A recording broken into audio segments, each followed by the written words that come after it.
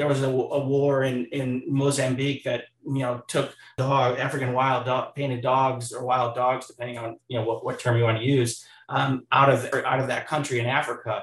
And they started to, bring them back to the park after the country stabilized and, post-war and had success. An animal that was now off the radar, totally gone, is now coming back because, humans are doing the work.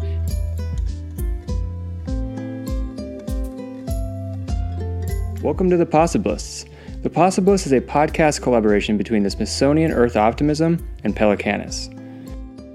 The Smithsonian Conservation Commons Earth Optimism Initiative is changing the conservation narrative from one that focuses on problems and perils to highlighting impactful solutions. By celebrating what's working in conservation, they seek to inspire action and move global community from a sense of loss to one of hope and finding solutions to save our planet. Pelecanus is a conservation-based collective in continuous wonder of the healing and encouragement that is possible on this planet and the people making it happen. We are committed to telling these stories and demonstrating optimism through science. Now, in this partnership, we spotlight conservationists working with a possibilistic attitude for solution-based efforts to tackle the world's critical environmental struggles. We're attempting to reframe the narrative around conservation to show that conservation successes are possible through changes in attitude and implementation of intentional change. In this episode of The Possibilist, we talked to Brian Masuga of Peppermint Narwhal. Peppermint Narwhal is a media company that focuses on telling conservation stories, including sharing the stories of endangered species, conservation success stories, uncommon knowledge about nature, and much more. This episode will be best enjoyed on video as Peppermint Narwhal provide mostly a visual medium. We've been fans of them for such a long time as they do amazing work, and they have a wide variety of topics and styles. So please enjoy our conversation with Brian and check out their website at peppermintnarwhal.com and social media to see their work.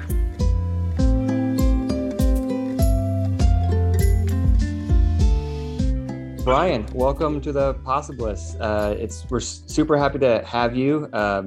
We've been, as we've kind of mentioned to you many times, we've been super fans of Peppermint Narwhal for so long, and we're really excited to be able to talk to you about what you're doing and why you're doing it. And yeah, welcome to The Possibilists. Yeah, thank you so much for having me. I've really been enjoying your show too. So I'll do my best to be an entertaining guest for you today.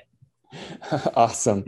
Well, I guess let's just get started by kind of like, can you explain what Peppermint Narwhal is? And maybe start with the name. I love the name. It's great. But why? What is a Peppermint Narwhal?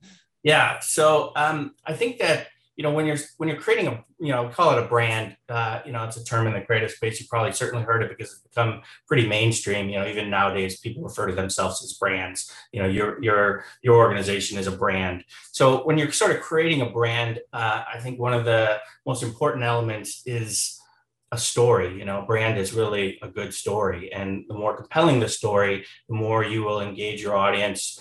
We've all been in a room or the water cooler where somebody's telling a great story. You came in a little late and you almost inject yourself into the story because you're like, hang on, catch me up. I'm curious. I got to know this. So stories pull people in. We're literally, our culture and our history and traditions are built on stories. So brands are really no different. So when I create a company or a brand, I sort of try to start with a story and find what's going to be fun for me, for our audience. So I think a good story a lot of times has some simple elements, borrow from the familiar and then, mix in the new, unique, and unexpected. When you kind of toss those together, you make some interesting magic. Like getting the familiar in there makes people think like, oh, wait, I think I saw this. I know this, or there's something there for me. And it's not too familiar that they're like, oh, I know what that is. It's boring. I've already seen it. Done. Move on. Like we see a ladder and we don't think too much about ladder during the day. It's just a common object name. But when you kind of bring these things together in unique and interesting ways. So I sort of looked at, I love animals. The narwhal is like the most unique, possibly arguably fantastic animal on the planet. It's tied to unicorns. People sometimes don't even believe it was real because it's so fantastic. So that animal became really interesting to me. I started to think like the Moby Dick story, like, the white whale among sperm whales. These already fascinating, monstrous animals. And now there's one even more amazing. So I thought, well, what would a unique narwhal be in all this already unique, crazy, amazing animal? So I sort of looked at the tusk, kind of there's a little bit of fact and a little bit of, my own interpretation, but, it's essentially a tooth. The fact is it's a tooth inside out. So it actually has sensory elements on the outside as opposed to our soft and sensory stuff is on the inside of it, or all other animals, it's on the inside of the tooth. So the narwhal is completely unique in that respect too. So I sort of looked at the tusk and I thought it kind of looks like almost like spun candy cane calf, spun candy cane. So I was like, oh, peppermint narwhal. I started to play with that. And, when I was starting our company and, we're essentially a 2-person team, a lot of times you'll see me on screen, but there's, my wife, Becky, who kind of does everything else, keeps me in line too. So when I was showing her the ideas, I wrote a list of company names and I got through 2. And I think the third one was Peppermint Narwhal. And she said, stop, done. That's it. And so I think a good brand name is something that you want people to ask you, wait, what is that? Tell me the story. If you can evoke them to ask you the question, then you sort of have the captive audience that you need. I think you telling that story, it just reiterate exactly how I feel about what you guys do. Because while we're scientists, I'm a biologist. I've learned so much from your guys' art. And I had no idea that the tusk of a narwhal was turned in, it was a inside of a tooth kind of spun around. It's like, that's mind blowing. So when I can see a quick infographic and it has visually stunning art, but also just a quick thing that makes you go, oh, that's so cool. It just, for me, it reminds me why I got into biology, why I got into animals. I've always been an animal lover. And so I think that's what's so cool about what you're doing. And so I guess that's a good segue to you guys kind of focus on animals and the environment, or whatever you want to call it, conservation. What, I guess I should say, you're a visual artist. So, if you're listening to this, then we'll go to their social media pages or go on the YouTube to actually watch this, because we'll show some of the art. What was it that got what was it that was the inspiration for you to focus on conservation or just animals in general? Sure. As a kid, I always loved animals. I mean, the only thing I didn't love more than animals and nature was probably, creativity. That's sort of why you're a biologist and I'm a creative person. I had to choose eventually. And I think, you have sometimes these tough paths where you really are fascinated and interested in 2 things. But animals were right from the start something I was interested in. I grew up with a kid that, I had a bigger family and, my dad was my family was very frugal, not surprisingly, and we didn't have cable. So PBS became like, my favorite channel. And I watched animal shows, I get books that were animal books, Nat Geo, even Ranger Rick as a kid, so going out into nature, right? A lot of times when we traveled, I love to go to museums, zoos, aquariums, nature spaces and, see things and explore things. And so that was always at the core for me. So I think it just eventually what really sort of converged for me was, when I went to college, I sort of focused on my creative stuff, and even the animal stuff I didn't spend a lot of time focusing on that there because, I was just trying to get my craft down, be serious. I wanted to, listen to the teachers and do everything right and absorb as much as I can. But later, as I kind of got out of school, I started to realize, well, why don't I just get back to, doing what I love and bringing these 2 things together.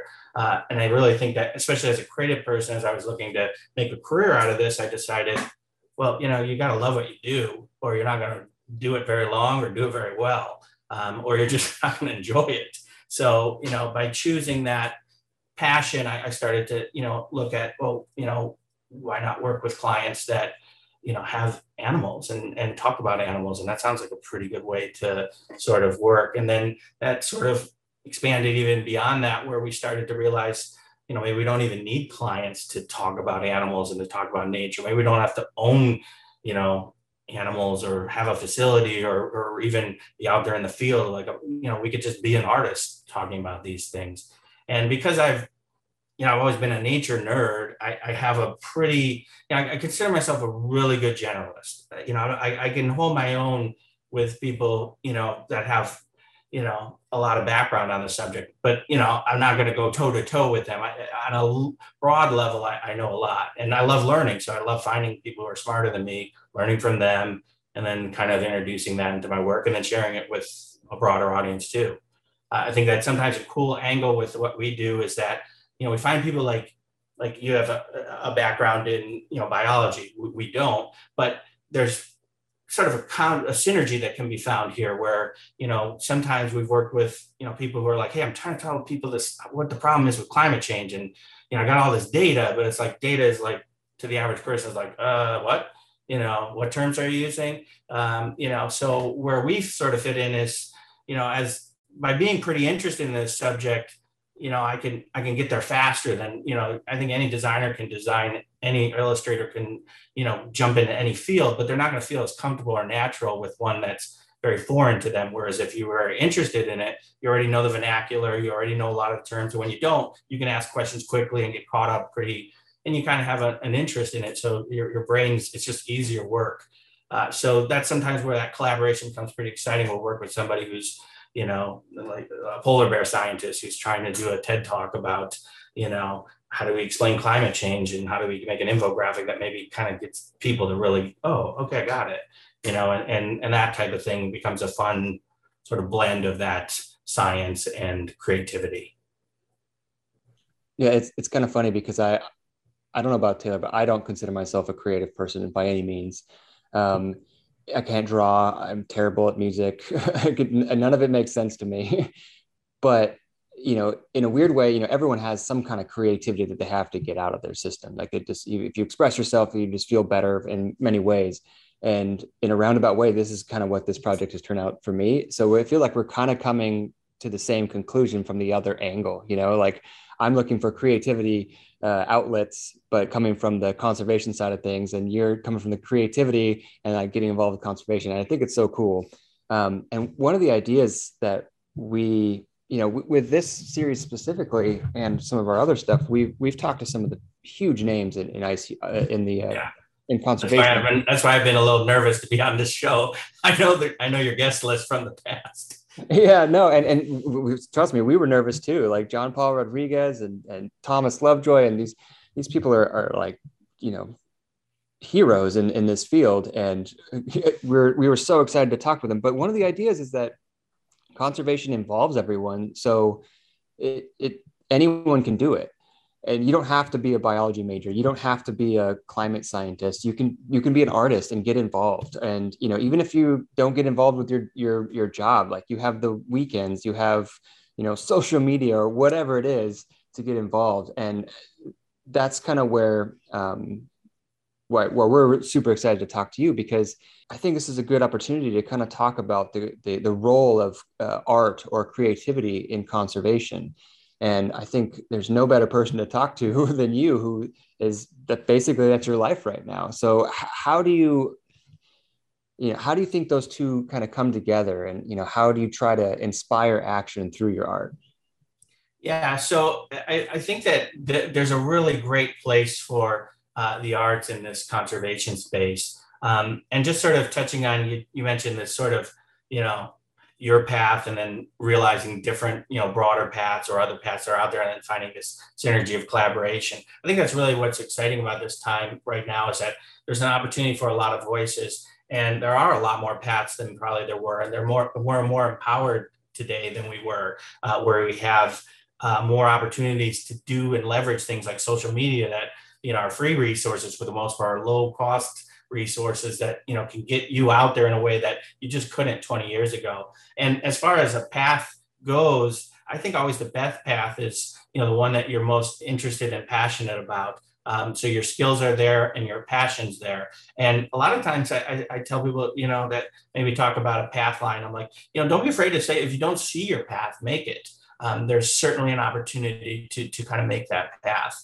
So as far as, mentioning the arts and role of arts, you probably heard the acronym STEM, and I've seen lately growing traction on, building STEAM, which adds the letter A to it, which is for the arts. So I think that it really does belong there. I think, you've got, these math, science, technology, engineering, math, those are all, important ones, but the arts being missing there, I think is kind of lacking. So I like to say STEAM over STEM, because I think that the arts create a bridge to communicating some of this stuff more effectively to broader audiences. I see a lot of science. I met a lot of cool scientists, many people smarter than me, and I see them, even though they're far more intelligent than me, they'll struggle with conveying complex things to other people that don't have that same pedigree, background, and familiarity. So that's sort of where the arts come in, is that when you really think about humanity, our first language was visual. Cave paintings are the first art, the first form of multimedia, mass communication. So, you literally have us drawing pictures from the start. So I think I'm a Nat Geo fan. I love, the issues. But one of the first things I always do is, even as much as I enjoy reading them, is I still cheat and look at the pictures. I flip the pictures, I go to the infographics, pick that out first before I go to the story. So we're visually biased, and that's something where the arts really can leverage that. It's also visual bias of the audience. So they're more interested in seeing things. You look nowadays with social media, it's like you're just typing something in the text box as opposed to not sharing a picture or video or some sort of, motion media. Then, people just aren't going to connect with that, because we're not very good at reading, unfortunately, even though it is a great skill and we should all do it more. We don't like to do it by nature, and it intimidates us. Whereas visuals, not a lot of intimidation. And they also we're getting more comfortable expressing ourselves. So more people are comfortable once they get into hey, I want to do something for this movement. They're more likely then to share something and be a little more adventurous and maybe do it a little more visually as well. So I think the arts have a great place in the conservation puzzle, because it's a big puzzle and we've got a lot of work to do. So I would definitely want to add that one to the toolkit. Taylor has been much more of a student of art. He's got a degree in literature. And so you maybe help me out with this one, Taylor.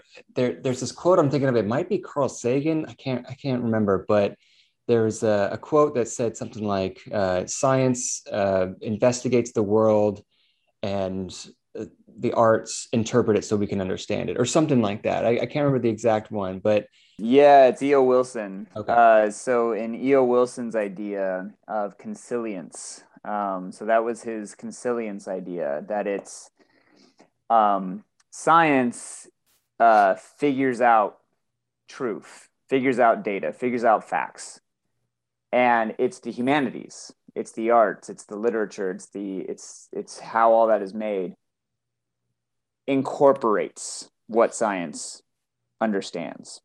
Yeah. And in a lot of ways, I think that's very true.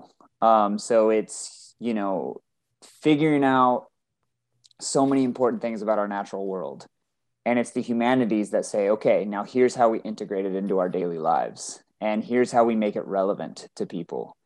And it's a great idea, Austin, that you're bringing up, because it's exactly what you are doing, Brian. It's your as much as we are talking to some heroes in conservation, you're the one, and your work is making it relevant to everyone else other than the small amount of people that, the conservationists work with. So you're making it relevant to everybody and making it understandable and making it accessible and giving that invitation and opening that door to so many people. And I think it is that consilience of the two.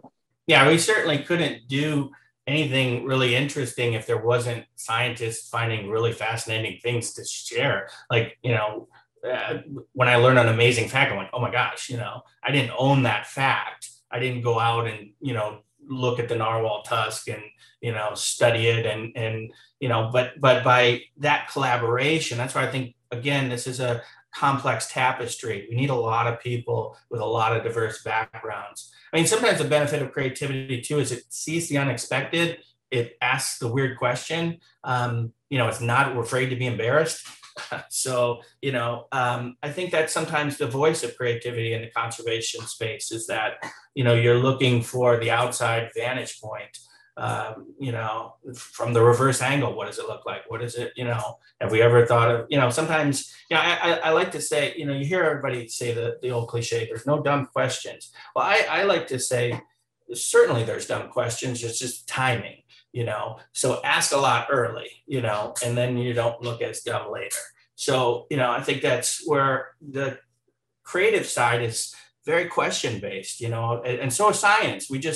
I think, see questions a little differently. Whereas I think when those two questioning ideas meet, you get some really fun things. And humanity has done amazing things when these two things meet. I mean, we're using technology here that's a blend of people who contributed, seeing the creative side, and the other people who said, well, how are we going to make this thing work technology wise or innovation wise? Like I said earlier, I've learned so much from you guys' work and the infographics and just things I've never even heard, like animals I've never even heard of. Like we were talking about earlier, I think before even a few years ago, I'd never heard of a pangolin, and I think specifically of like, what do they call it? The axolotls. Yes. You see them we see them at the aquariums or zoos or whatever, or you see a video of them and they're so cool looking, but I still can't look at them without thinking of your representation of it, because they just look so happy and they're cute, especially when you guys draw it. Well, that's an important element of actually something that we're intentionally doing all the time. You mentioned cute, like there's a certain Disney actually came up with a formula that played to this proportional ratio of a baby. Like we have literally in our reproductive cycle, a baby emote certain connections that we like to think are all altruistic, but a lot of them are biological, and there's certain proportions of a baby that you're just drawn to: big heads, big eyes, happy face, sort of stout, doughy little things. And when you look at cartoons, they exploit that. They take, and Disney actually came out and said, hey, we leverage these proportions of the happy, the fun, that connect with people, that play on these, parental instincts and make us more connective. So when I think, you're using, things that are fun, it's the best way to learn. I mean, you really can't learn unless you're having fun, or else it's quite tedious. And oftentimes you really struggle. But when you're having fun, you almost don't realize you're learning, and you're just absorbing. You can't get enough of it.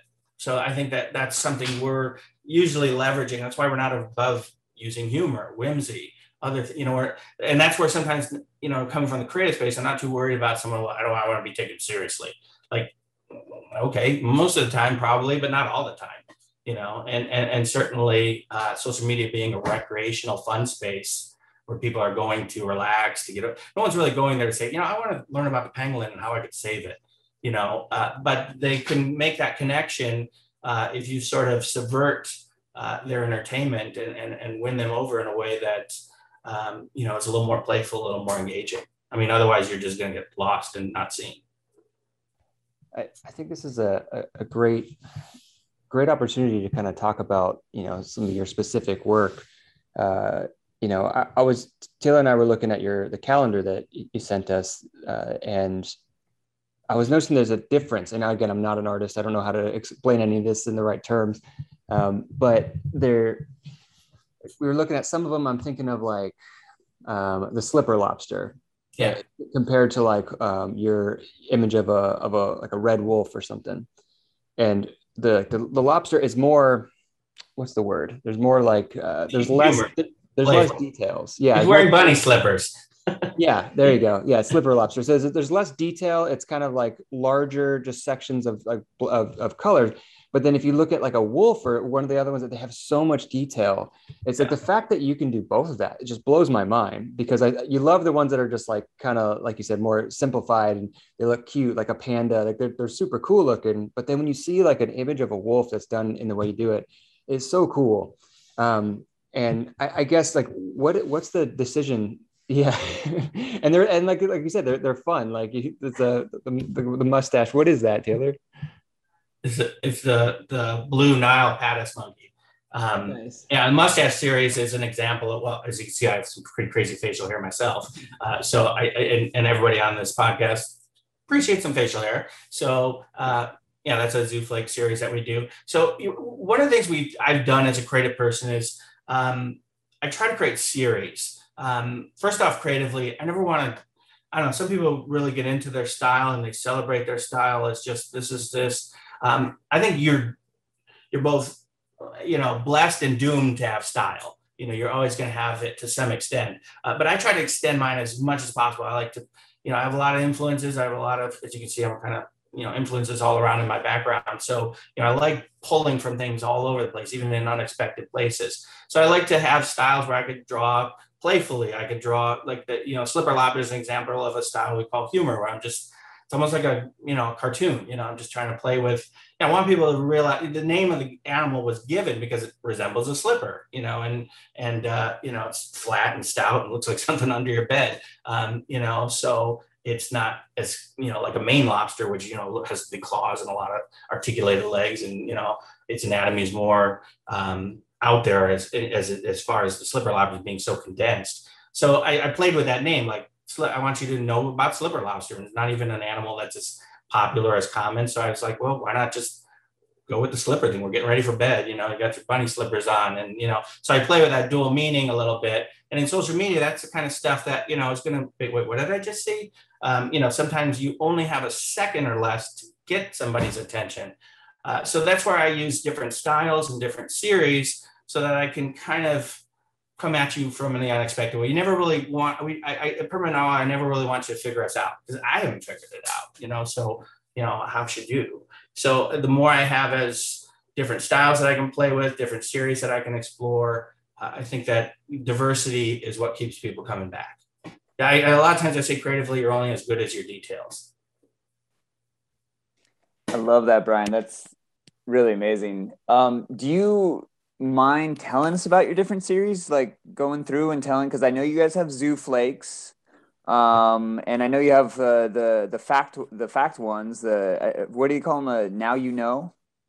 Yeah, we have a number of different series. If you want, like I said, I could earlier when we were chatting, I said we could sort of look at these screen things, so maybe that'll be a little more.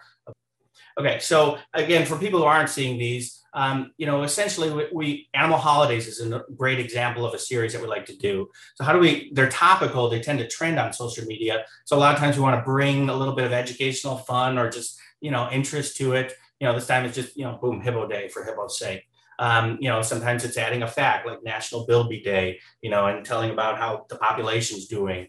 It was just recently Plover Appreciation Day. So what is a plover? How do they fit into things? We have series like All But Not All, where it's like some of these animals, like all newts are salamanders, but not all newts are salamanders. This one's a one that, this one here is the Know Your Penguins graphic was kind of one of our biggest first really trending graphics. I always loved field guides, and I wanted to find a way to tell people, like I had three sisters. I was the only boy. And I love field guides. I'd share them with my sisters, and they just never got interested in it. So another reason I like having different styles is different styles appeal to different audiences. I might, appeal to someone who's more serious with a more literal style, but that's boring to somebody who's maybe looking for something a little more fun. So what I did with the Know Your Animal series was, in the Know Your Penguins was the first one, was I was like, well, how can I tell? There's a lot of penguins. I was fascinated as I was learning about penguins over the years. I was like, a lot of people don't realize how many there are. So how can I show that to them? And then morphologically, how can I sort of, convey that to them, but also do it in a way that's social media savvy, like fun, playful, posters. I mean, I collect toys. I collect, art, creative thing. I like graffiti art. So, I have all these different influences. So I was like, well, how can I do something that's a little more, pop, fun, cool, but still has, if a scientist saw this, they would look at it and be like, yes, pretty good. They got some of the anatomy and they're important anatomy too. So this Know Your Penguins graphic, I had posted it, which actually had a difficult time. My dad was having a triple bypass that day. And I remember the day I posted this, I was at the hospital and it was very quiet in the waiting room. And all of a sudden my phone, I hadn't turned it, to silence because we were, getting some family stuff. And, but all of a sudden I started making all these beeps, like it was beeping and beeping. And I was like, what is going on with my phones? Are broken. And it turns out there were social media alerts, and this graphic was literally trending. It was now being seen by over 1 million people. It had a huge amount of impressions, and we had never posted a graphic like that.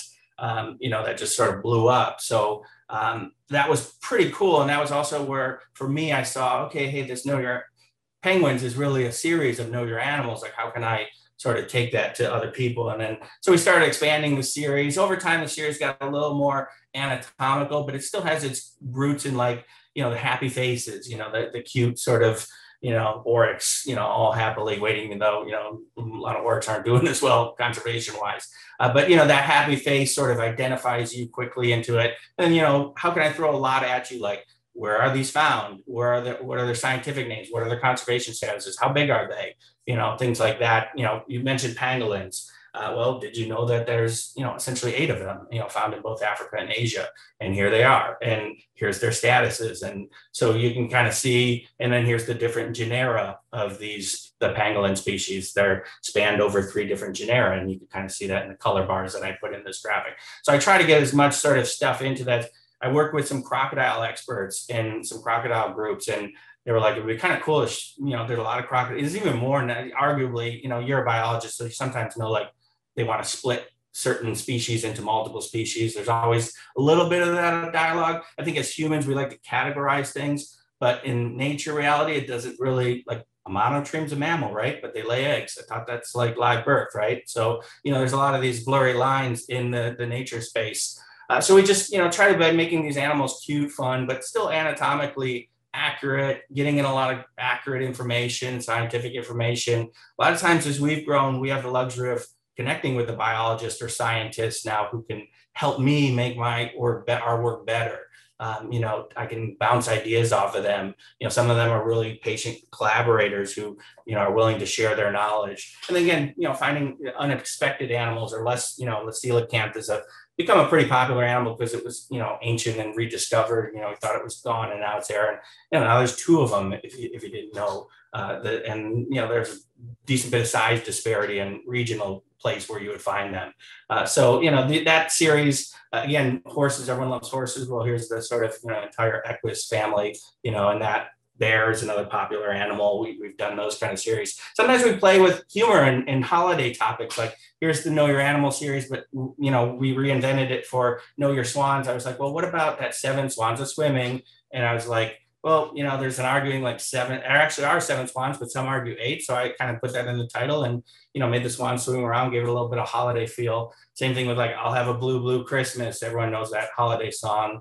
Elvis has a great version of it. But then I was like, well, let's look at the Hyacinth macaws genus and, show and they're all these great big blue parrot and macaw birds. So it kind of worked with, mixing Christmas and nature together in maybe an unexpected way. And then sometimes just know your trash panda, know your pandas, where you got red panda, giant panda, and trash panda, the kind of common term. A lot of people, we have raccoons all around us. You guys, I'm sure, have them locally as well. They're pretty well dispersed, but they often called humorously the trash panda because of their banded sort of eyes and their the affinity for garbage. So we also have to feel like I like going to aquariums a lot of times, and I hear people say, "Oh, there's a boy shark going by," and I'd be like, "That's actually a girl shark," because I would know maybe anatomy to look for, and I was like, "Well, why don't places tell you more about that anatomy? Like, rather than anthropomorphize, personify, like a shark is a man, and this animal seems more sweet and cute, so it's probably more feminine." We have these sort of bad biases or these bad definitions. So, but there are things like morphologically that you could tell an animal is a boy or a girl. So we have a male female series that kind of ask that question, like, what am I looking at here? What would be those key traits? Some animals don't really distinguish themselves very well from each other sex wise, but other ones do. We have a series called Versus, where we sort of look at contrasting things that maybe are similar or confusing or sometimes mixed up or misrepresented. Penguins and puffins, not at all closely related, but do kind of look similar, spend a lot of time in the water, eat fish, that kind of stuff, but they're not found in any of the same areas. So we kind of really break that down and help people get a better understanding of the differences between these 2 types of owls, showing them, what's the difference between the 2 owl families and what traits would you look for in one, comparing a blue wildebeest to a black wildebeest, that kind of thing, sharks and rays. We have a series called Really, where we sort of look at a fact that almost is like wait, are you kidding me? Like, jaw dropping, interesting fact, like, the giant panda being the most primitive of all modern bears. Another fun one that we did was the sun bear's tongue is, I mean, literally, if you see a sun bear tongue extend its tongue, it is shockingly crazy long, almost absurdly long. And that's for, getting into hollow logs to get out insects. It spends a lot of time eating. It's an insectivore is a big part of its diet. So it's going to eat a lot of that. So I was like, well, who has a big tongue? Gene Simmons, from Kiss, So I was like, well, wouldn't that be fun to just see these two, like, Gene Simmons kind of, showing off his tongue, and then the sun bear just doing the mic drop by saying, no, I got you beat, and with this impressive long tongue. So, not even being afraid to use humor or something interesting. We do a series called Endangered, where we just really want you to know there's a lot of animals that are endangered, some and care about, and some that you just maybe don't know, but should, because they're disappearing. So we try to give people an idea of the threats that these animals are facing, where they're found, how bad they're doing, or an interesting fact that maybe puts them into context. An animal that maybe you don't know, like the Saolo, and just giving you an animal that comes up on your radar unexpectedly. Curiosity is always an area we pull from. Zoology terminology is another area where there's a lot of fun terms in science, and a lot of them aren't commonplace. And sometimes when you're listening, one of my first challenges when I was trying to, get smarter and up my own, biology, zoology game was just, wait, what did they say? I didn't know. I don't know that word. They didn't contextually give me context clues in the sentence. So I'm a little lost now. So we created this series to sort of just talk about, well, what is this term? How does it, fit in, like, crepuscular animals, like a white-tailed deer that's going to be active during the, dawn and dusk period. And that's when they actually, you'll see them most. And, different interesting terms like, saltation, the act of moving by hopping, not a common word, but when you really, why not add it to your vocabulary? It's a fun one. And so, again, these series have been sort of fun to put together. We have one called Know Your Animal Groups, where we, look at, the thing that's fun about Know Your Animal Groups is a lot of them have like names that are tied together, like a stand of flamingos. So I was like, well, what if they're at a lemonade stand, a pink lemonade stand, all the better. I was like, oh, okay, now you've got the ultimate stand of flamingos, or a bloat of hippos at one of those buffet bars, restaurants, or, clan of badgers all in sort of, Irish kilts and, put together, a murder of crows at an actual crime scene, police tape, sort of thing. So, playing with those, double meanings, I think a lot of times you're going to remember things when they're more visual, and you're more likely to see something than just read something. You remember things better when you see it. So Party of Jays, another one, of these sort of series, Roll of Armadillos. There's so many fun ones that it's really a fun playground for us. Again, these series, as we like to put them out there, fun facts like wombats produce, cube-shaped poo. It's not, it's a really why, it's a bizarre thing, but, and then sometimes in our comments, we can add a little more copy to it and explain some of these things. Sometimes, like I said, we just like to use humor. Like, we did a graphic once that was just a raccoon sitting next to a red panda, and topically it was fall in the background. It just kind of said, the raccoon was saying to the red panda, don't you think you're overdoing a little bit with the pumpkin spice? And, we're starting into the pumpkin spice season where Starbucks gets it. Suddenly there's every pumpkin spice cereal, you name it, there's a pumpkin spice something. So we sort of played with those two animals look similar. So again, the humor side of it, sand cat at the beach, playing it, making sand castles, lasagna lizard is a nickname for the hellbender. So here you have this hellbender maitre d' stirring lasagna to the, Garfield in his later years not doing as well because of all the bad, eating that maybe he's got diabetes or something setting in. So, Spectacle came in at a, eyeglass store, things like that, where you kind of take a little bit of the science, but then kind of, you're not afraid to be playful. Whistling Duck, just kind of walking along whistling, And then you mentioned the Zooflake series, we around different times of year. Some of our series, we just like to mix it up and we jump around and keep things fresh. Other times are seasonal, like Zooflakes around January when, kind of holidays pack up. And for us, we get a lot of snow where we're at, or, used to. Climate change is a little bit of a different story these days. but snow is kind of a common January tendency. So I remember cutting out paper and as a kid to make those little snowflakes where you folded them out and you fold up the paper, cut it, and then open it up, you get a nice little snowflake, and everyone's different. So I was like, well, what if I played with animal forms in that, and kind of explored that. So as I did that, I started to find there was all these beautiful shapes that I would get and, interesting relationships. So this is a series that's almost just more, visual, but then, I'll talk about the animal in the comments of that post so that, here we did one on Humboldt squid. So I'll tell you a little bit about, what the Humboldt squid is, where you find it, that kind of thing. So again, sometimes our stories are, and, here's one that, we did a pelican wingspan. You guys certainly would have an affinity for the pelican genera. So basically, just kind of comparing sometimes animals and interesting things like wingspan or size. How big is one versus the other? So any kind of little nugget that we can do, we like to sort of do that.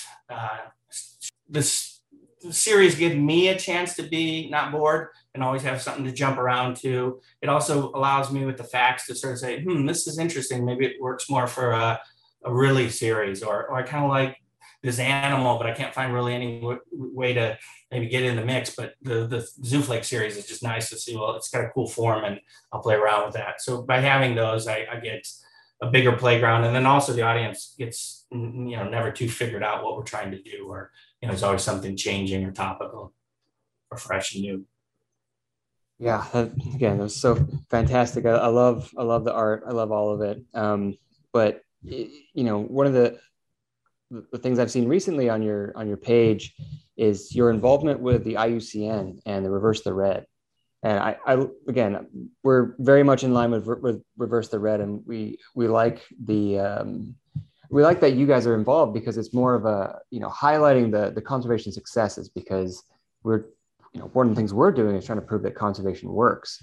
So can you talk about your involvement with the Reverse the Red movement? Yeah, sure.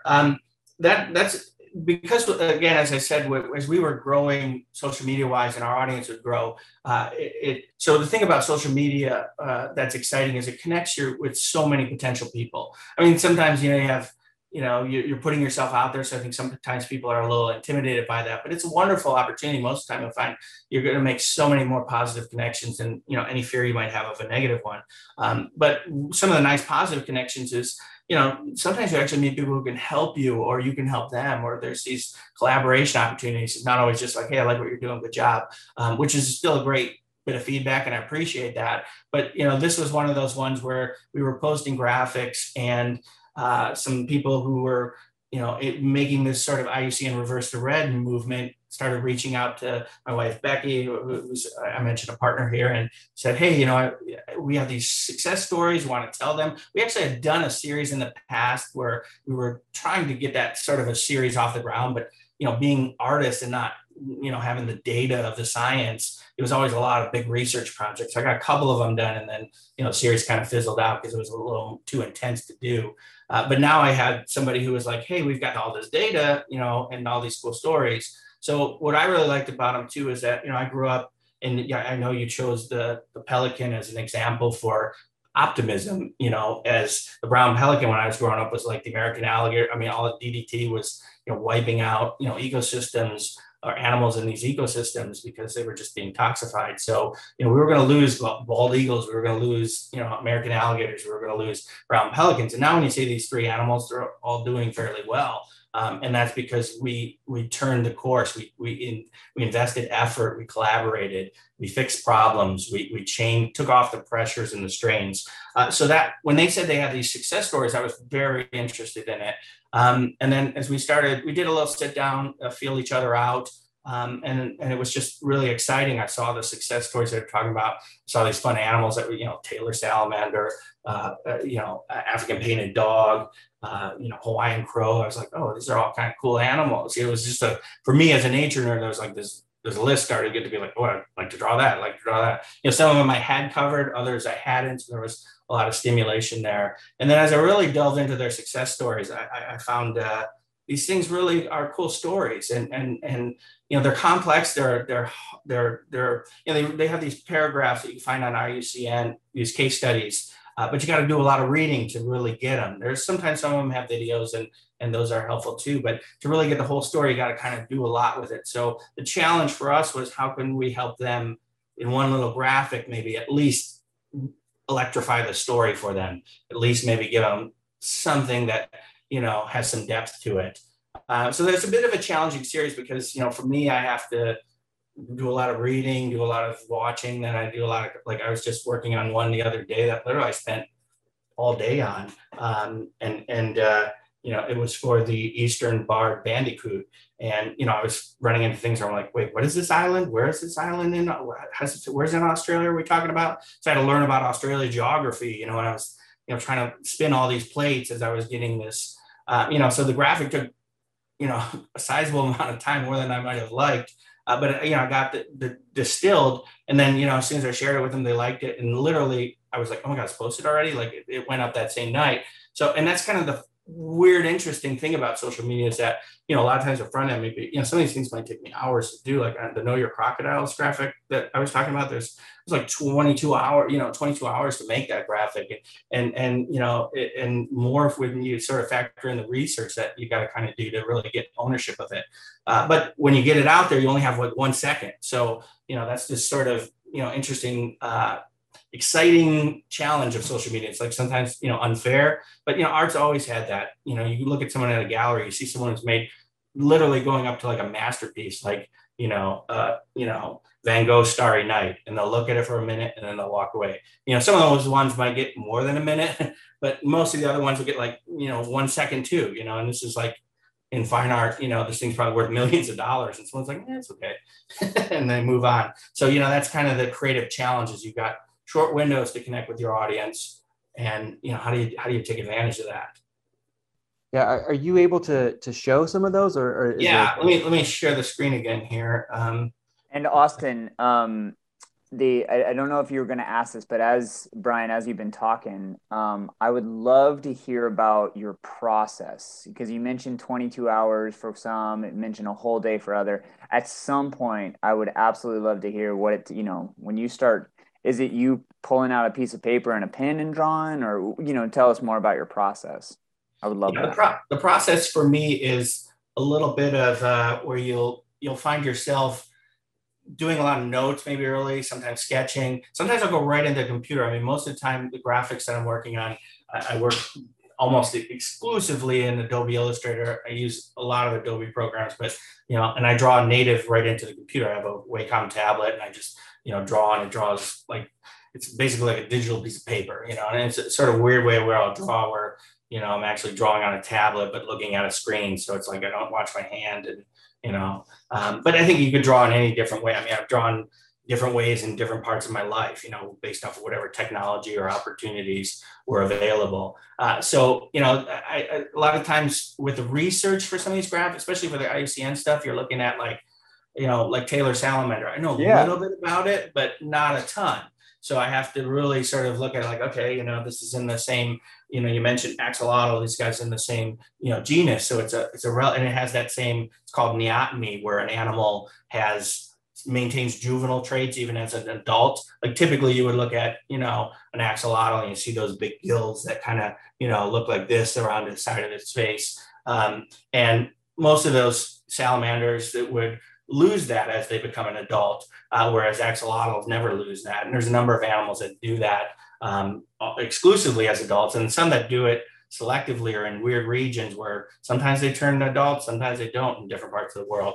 So it also kind of shows how evolution is probably working, like, figuring things out and testing things as we go. You don't always see a finished product in evolution. Sometimes it's a bit of a process. I think there's so many clues about evolution across the animal kingdom when you really start looking for them. So the research is really important. Not only do I have to know more about this animal, I've got to know what its status was, how it got really bad, how they work together. Bringing an animal back, reverse the red's a cool idea, but it's a challenging idea. I mean, unfortunately we live in, you hear a lot of people talk about the Anthropocene and this, 6 mass extinction. Now, there's still arguable terms that, depending on what side of the science you are on, but they're certainly compelling because basically both of those talk about that humans are impacting the world. Few people argue about that. and we're altering the world in a way that's unprecedented. So we're almost becoming like a meteor, when you're looking at the Cretaceous and the dinosaur period, where, you got a meteor slamming into the Yucatan Peninsula and, annihilating dinosaurs and giving mammals a better chance to, let us be here. But now we're kind of like this, force by the things we do, where we use up resources, we exhaust space, we're careless, we're selfish, we're uninformed. And that causes strains. And like we introduce foxes to Australia and we're like, hey, cool, foxes, they're a beautiful animal. Why not put them in Australia? Well, they weren't never meant to be there. And now when you get this animal, sometimes we do the swallow a spider to catch the fly kind of logic. We're like, well, we introduced something. Now we needed a predator to fight this thing that's going bad from the first introduction. And it only makes things worse. So foxes, for example, in Australia, wiped out the eastern barred bandicoot entirely on the continental mainland. Just drove it to extinct in the wild. Luckily, through human care, there was some of these animals left, and that's what really reversed the red. Are these kind of stories where somebody says we can fix this problem? Another one is like the Hawaiian crow, where right now it's still extinct in the wild. In fact, they did get it back out there. They've had a lot of success saving the species, but reintroductions are still tough because you got introduced hawks into the area. So these predators are so good at, picking off animals. Like that's what an invasive species really is there's no balance to it. So once you put something, some of these animals that maybe we have in what we call like an arc, where we've saved them in some way, either genetically or, and through human care, they can still be difficult to get back out there because it's not as simple as just let him go, see how he does. Because the strains are still in place and the limited resources or whatever these challenges the animal faced that drove them to extinction. So these problems are tough. And Reverse the Red is this kind of cool story of people doing really exciting things where they work together. Like there was a war in Mozambique that took African wild dog, painted dogs or wild dogs, depending on what term you want to use, out of that country in Africa. And they started to, bring them back to the park after the country stabilized and, post-war and had success. An animal that was now off the radar, totally gone, is now coming back because, humans are doing the work. And the work isn't as always easy as just like dropping them in there. You got to do a lot of research, study, see if the environment's going to sustain them. These are long battles, but there's been battles that we've been winning. Corals. You hear so much about bleaching corals and, coral reefs are dying, but we're also growing corals now. We also have cryogenically saved sperm and eggs where we can, create corals. So, humans are an amazingly innovative species. There's, nothing. The reason we're a force like nothing's ever seen this on this planet is because of our, our amazing brains. And, sometimes, we use them selfishly, but other times we can use them to solve problems. And sometimes as a bad tendency, we wait till our backs are against the wall for really doing some things. But when you see a hurricane, when you see a tornado, you see so many people just showing their humanity and showing their willingness to get in the trenches and do the work. And unfortunately, on the conservation side, we're in some of those, the hurricanes hit, there's a lot of damage. What do we do? How do we save these species? And Reverse the Red is really that kind of a fun way to do it. And sometimes you don't realize the extra benefits of fixing these problems, like, reintroducing eastern barred bandicoots to the mainland actually showed that soil quality in those areas of reintroduction improved because these are burrowing animals and they dig a lot. So, which is agitating the soil, introducing oxygen to it, allowing rain and more minerals to transfer.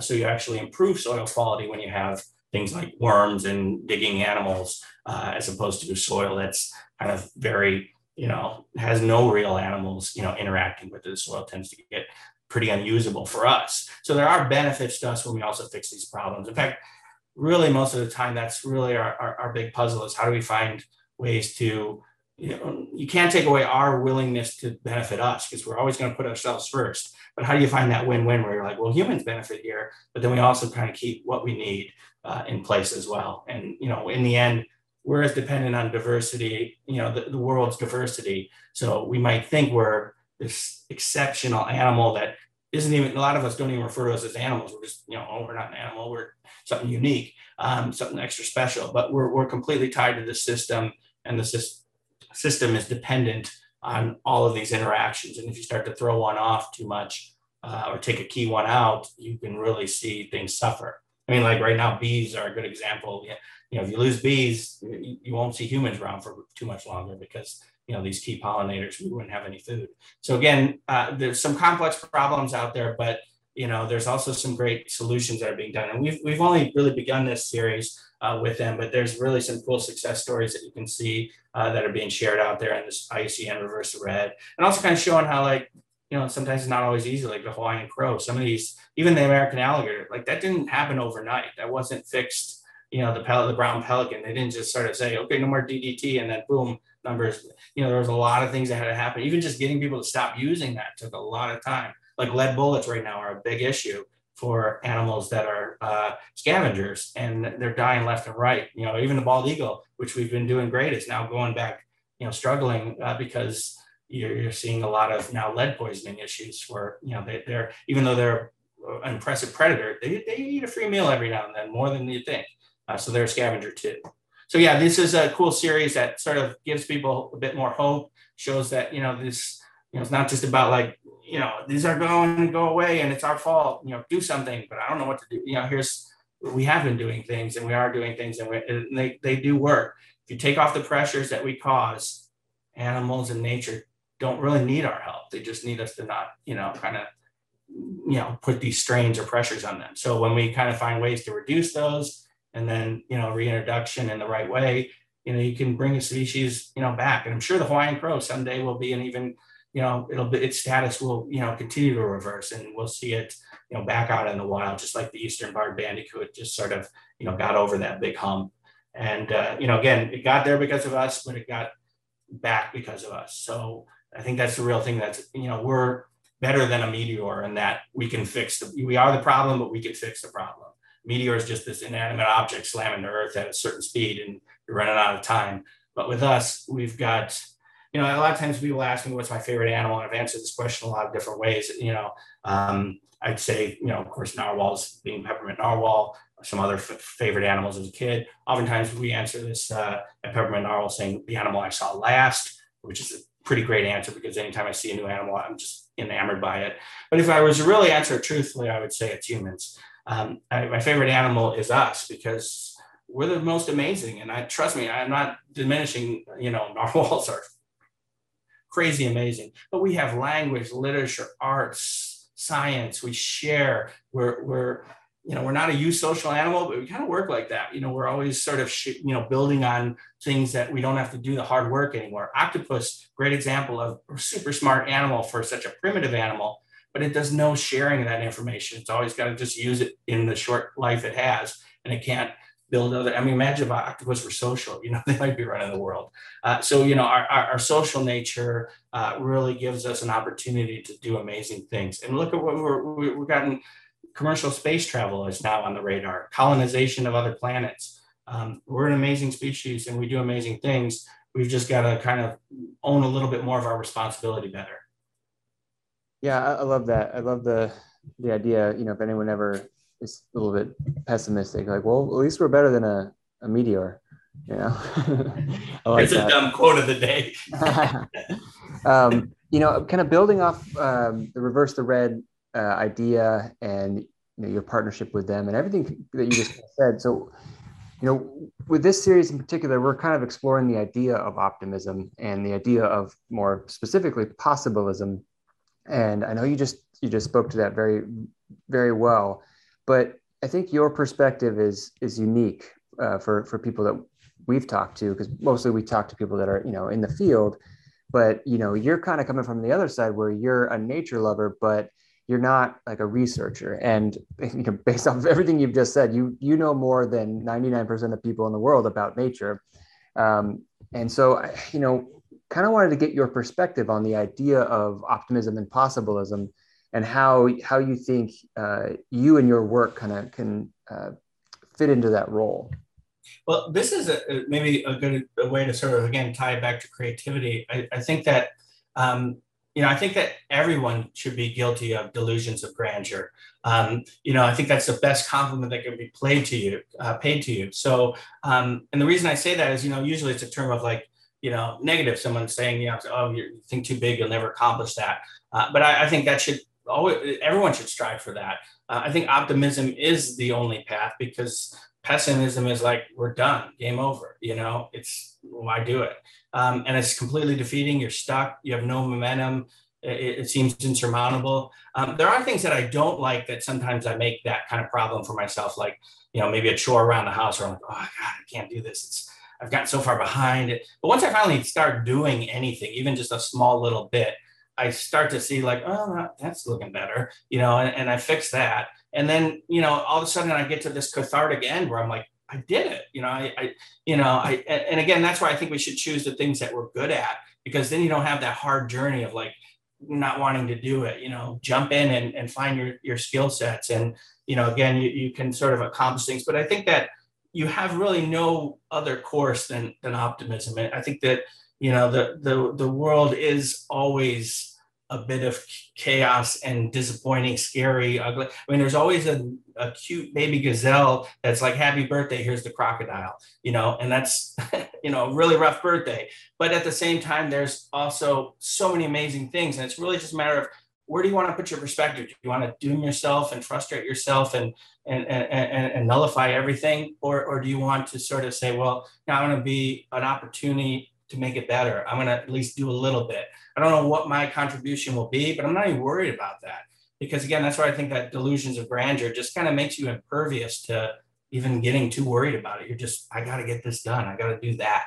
When you're so motivated and passionate and interested, I think a lot of times you're not really worried about like, is this working? Am I doing it? You're just so determined to get there that, you keep doing it. So I think that, again, fueling yourself with passion is this amazing opportunity for superhuman endurance. When you don't have passion, your endurance is terrible. You're going to hit the wall. You're going to quit. You're going to be the first one, tapped out. I'm done. This is not for me. So that's why I think, really look at you making your own path, even if your path seems like I don't really see a path for me, then that's why you need to make the first path, show somebody else that there was another path here that nobody even saw. And I think that, when you kind of do that on your terms, you really bring a bit of the positive to this. And you're seeing, again, our potential. We do fix problems. We send a Hubble telescope and it has, can't see very well. There's a problem. And then we fix that. And then it's like, not only as amazing as it was, but even better. And looking what it's given us to vantage points to the universe and even our own planet. So, we do know how to solve problems, and the key is working together. And sometimes the best thing to do is just be willing to try, using that optimism to create momentum, because there's really no momentum in negativism. Again, love that. And one of the questions we usually ask right around now is, how do people get involved? How do people, when people say like, what can I do? Like, what do you usually say? And usually we're talking to people that run these big organizations that they can volunteer with or whatever. And feel free to answer that question. But I think for you specifically, a good question would be, when it comes to creativity and art or whatever it is that people, find for their creative expression, what kind of advice would you give to someone who wants to get involved in the fight, I guess you could put it, in conservation, if they are a creative person? Well, I think there's so many ways. What you should probably do is, just do a little bit of self-inventory. I think that, a lot of times, sometimes a tendency for a creative person, I think there's a certain amount of creative learning that you do where you study others and you learn from the masters. And I think that's important. But eventually, I heard a great artist, not maybe a common household name, but Giacometti, people in the art world would know. He was a sculptor who did more modern sculptures of the human body. And his sort of long, wispy human characters almost look like line drawings. And he said that he had this statement where he said, as he grew as a sculptor, he had to take everybody else out of his work and finally see what was left. So I think that that's really the challenge for a creative person, is to sort of, find yourself and be true to yourself. So a lot of what I do, I mean, I like toys, I like pop culture, I like, design. And so I try to weave all these things together. But if you have different interests, you should use your interest, not sort of see like, oh, this is the formula that person's doing something successfully, because you won't own it as successfully if you don't sort of keep it true to yourself. So that's kind of the first thing is find your interest, passion, and uniqueness, especially uniqueness, because look at the narwhal. There's nothing more interesting than the unique. Everybody gravitates towards unique. It's part of our own selection in the universe. We like things that stand out. So be something that stands out. Don't be afraid to do that. Find that voice, be confident.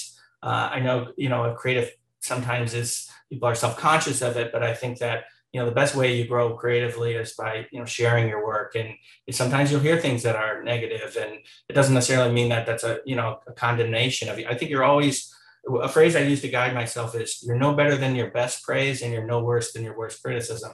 So, just sort of use that as like mean average, where you throw out the best praise you ever got and you throw out the worst stuff you got, and then you're more of what's left. So I think that, you should never really over celebrate your success, but you shouldn't be overly discouraged by your failures too. I mean, I fail all the time. I mean, I'm always humbled by posting a graphic, like somebody's like, oh, your stat's a little off, or whoops, you forgot to cut and paste there. I'm like, so, I mean, I make mistakes, and you will too on this journey. But I think that, when you're sort of finding you and you're willing to learn, and you're sort of, not worried about the safety net below you, and you're just kind of, going confidently forward, I think creatively that there's so many opportunities now. Recently I just read TikToks, more people view videos now on TikTok than YouTube. By volume, YouTube's still, significantly larger, but, as an overall trend, there's a whole new market. So markets are opening up for different age groups, different audiences, different interests. There's always something new that you could take advantage of. So again, you don't be afraid to explore. As a creative person, that's kind of one of the monikers. Have a lot of influences and do a lot of exploration, and learn from your mistakes, and you'll start to put together momentum. There's really no greater momentum of anything than just do it and repeat. I mean, that's kind of what evolution did, and it's kind of up with some pretty cool stuff. Yeah. With all that said, where can people find you and your work? Either on social media, your website. I know you guys have a shop. Like, can you share that with everybody, and we'll put it up on screen as well? Sure. Social media is a great place to find us. It's one of the areas where most people know us as a brand, and every day we post something. So you're always going to get a new animal information, kind of pulled from whatever is either trending topically or of interest to us.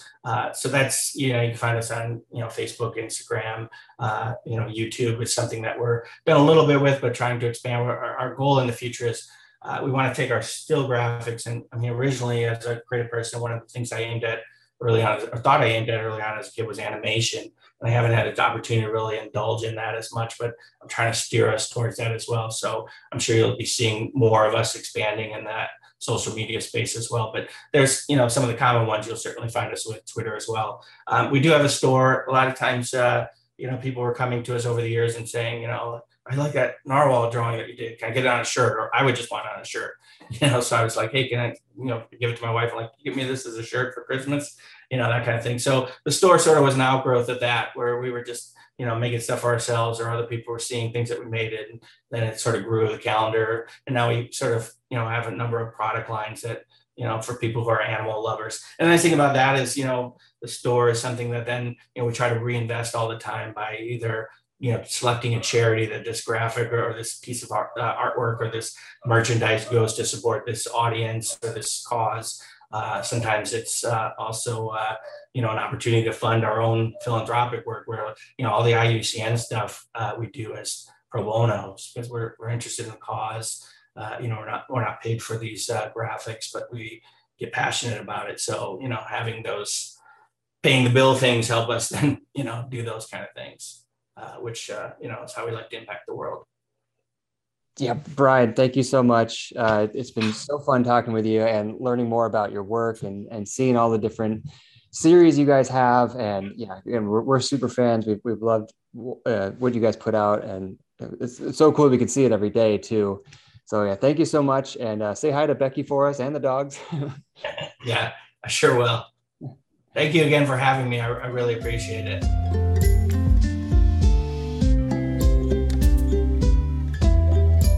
We want to say thank you so much to Brian for taking the time to talk with us, and please check out their work on their social media pages and website. They do really amazing artwork, and they are very instrumental in getting conservation stories out there and sharing the love of nature. Hosts and producers for this episode are Austin and Taylor Parker. Producers are Kat Coots and Andrea Santi. Music for this episode was provided by A Picture Book Studios. Please like, comment, and subscribe to our page if you haven't already, and thank you for tuning in. We'll talk to you next time.